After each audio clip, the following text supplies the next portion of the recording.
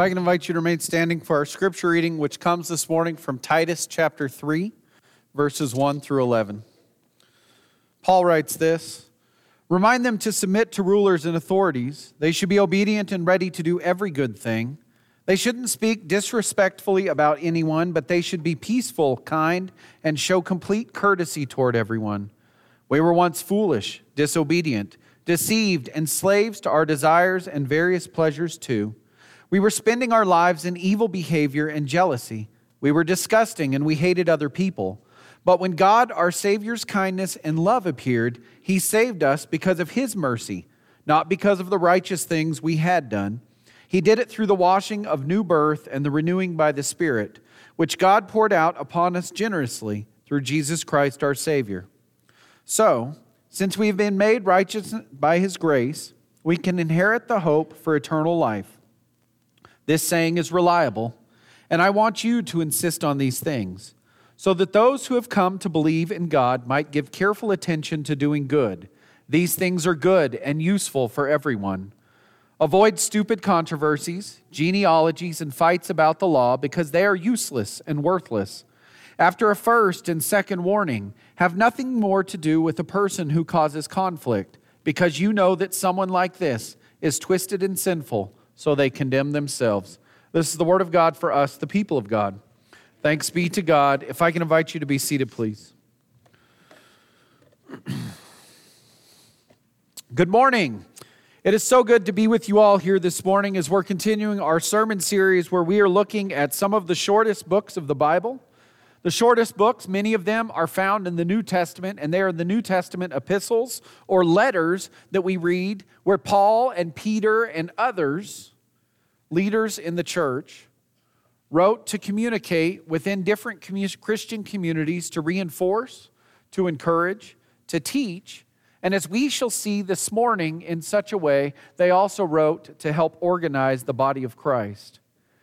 And so this morning, like I mentioned, we're going to be looking at Titus. Titus, if you look at it in the book of the Bible, it is arranged right around 1st and 2nd Timothy in the New Testament. And the reason for that is Titus, Timothy, both letters of Timothy are called the pastoral letters because it's believed that Paul wrote them in kind of a section where he was being pastoral. He was teaching the church. He's examining the church. He's encouraging the church. And he's helping the church to get organized and to determine what it means to be a Christian community. And so Paul wrote all three of these letters. Although there are some scholars that believe that Paul didn't, but instead what Paul did is he used a scribe or a secretary, if you will, to transcribe and to write down this letter or these letters as he was orally communicating them to that scribe or to that secretary. And so basically what happens is they think Paul would focus on what he was trying to say and the content of the message, and then he had someone who was sitting there and they were writing things down. Although that causes a problem, and that's probably where the problem is, where some people believe that Paul did not write these letters. Because there are a few linguistic and a few, just the way that this person writes that are different from the letters that we know that Paul himself likely wrote in the New Testament. And so basically the message is Paul's, but it could be that the person that actually put the pen to the paper was not Paul for these letters. As the letter suggests, this letter was written to a man named Titus. We know a couple of things about Titus. Although, like most individuals in the New Testament, we don't know enough. We surely would like to know more about him. There are a few things we know. He was a Greek and he was a Gentile. He came to Christianity under the ministry of Paul. Titus didn't just become a Christian, but he also became a traveling companion of Paul, and he traveled with Paul on many of his journeys. There are a couple of specific scriptures that we can read about Titus actually being there with Paul in ministry. One you can see on the screen. This is from Galatians chapter 2, verses 1 through 3. Paul writes this: "Then after 14 years I went up to Jerusalem with Barnabas, and I took Titus along also. I went there because of a revelation, And I laid out the gospel that I preached to the Gentiles for them, but I did it privately with the influential leaders to make sure that I wouldn't be working or that I hadn't worked for nothing. However, not even Titus, who was with me, who was Greek, was required to be circumcised, but false brothers and sisters who were brought in slipped in to spy on our freedom, which we have in Christ Jesus, to make us slaves. All right, so what's Paul saying to the Galatian church? He's telling them first that he went with Barnabas. We know from the scriptures in the book of Acts that Barnabas was a traveling companion with Paul until at some point the two of them split in their ministry, and we know that's because of John Mark, who had left Paul early in his ministry, wanted to come back. Barnabas said he should come back. Paul said no, he already ditched us, and so they went their separate ways. But there's another thing we know from Galatians. Galatians reinforces to us that Titus was a Gentile, because Paul specifically says that while there were those who wanted us to be circumcised, and when Paul says us, he means Titus because Paul was Jewish, but he's saying none of us were. And so Paul's using Titus to show us, and we see in the book of Acts, if you go back and read about the Jerusalem controversy and the Council of Jerusalem and the determination where Paul met with Peter and with James, the brother of Jesus, we remember that because of Titus and because of others, the church was faced with a question, and it was, where's our focus? Who are we to take the gospel of Jesus Christ to? Who did Jesus intend for for his gospel to be shared with? And because of Paul and because of the successful ministry of Titus, what we see and what we know is that the church realized that the focus of the gospel of Jesus Christ was to be for all people. And so it didn't require Titus to become Jewish first. It didn't require Titus to become a follower of Jesus Christ and then to be inducted or made part of the Jewish community. But it's where God and where we see that the gospel of Jesus Christ was brought to and for all people. There's another scripture you can read about Titus, and I'm just going to reference it. But in 2 Corinthians chapter 2, verse 13, we read that Titus also journeyed to Corinth with Paul. And on that journey, actually, Paul sent Titus to go ahead, to take good news, to talk to the Corinthian church. And then Titus returned and actually brought Paul communication between the Corinthian church and messages that he had been given in order to deliver to Paul. Finally, from this letter, we know one more thing about Titus. We know that not only was he a traveling companion of Paul, not only did he serve at times as a messenger for Paul, but according to this letter that we read today, Paul is writing Titus, who's based on the island of Crete. Paul was heading to a community called Dalmatia, and he had sent Titus to Crete in order to instruct, in order to guide, in order to be Paul's mouthpiece, a teacher for this church that was struggling, that was trying to get together, that was trying to figure out what it meant to be the church and what it meant to be a Christian community.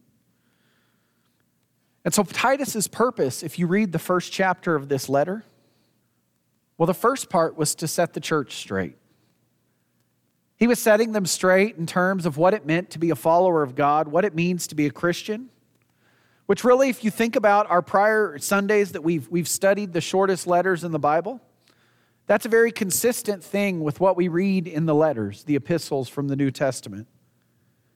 Whether you're reading 1st, 2nd, or 3rd John, whether you're reading 2nd Peter like we read last week, often these letters are messages to help the church get organized, to help the church reinforce what it means to be a follower of God, what it means to be a follower of Jesus Christ. And so that's why Paul sent Titus, was for that very same purpose, was to help set them straight. And there is a second reason, and that was to determine the qualities that were needed for leadership in the Christian community. And so Paul's telling Titus in the first chapter, and you can go read it. It's good. We could do a whole sermon series on Titus. I'm going to be and just what it means to be a follower of God and a leader in the church, and how that can translate to our own lives.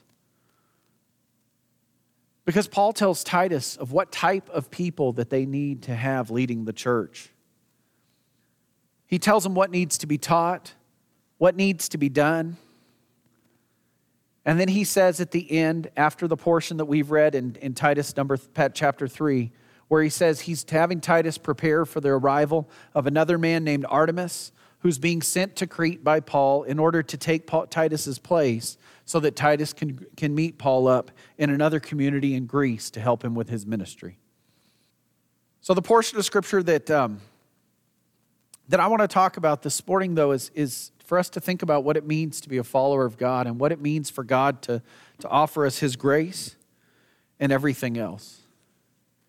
I think the first thing we can look at is, if you look in early Titus, where Paul talks about what it means to be a leader in the church, I think we can set aside what it means to be a leader in the church, and we can focus on what it means to be a follower of God in the church. Because as Paul tells Titus what kind of qualities leaders are to have, I think what he's also saying is he is outlining ways that you and I are to live as followers of Jesus Christ, who profess a love of God and who desire to seek the change in our hearts and our lives that only Jesus can provide us. See, I think what Paul is saying is there's standards for what it means for each of us to be faithful followers of God. Just like there are standards for us to be leaders within the community of faith. I encourage you to go read them, because I can't preach on all of them today. We'd be here through lunchtime. And I know y'all need to go to lunch. I'm just kidding, so do I. But we could see how the early Christian church, one, expected things of their leadership that we should desire of our leaders today.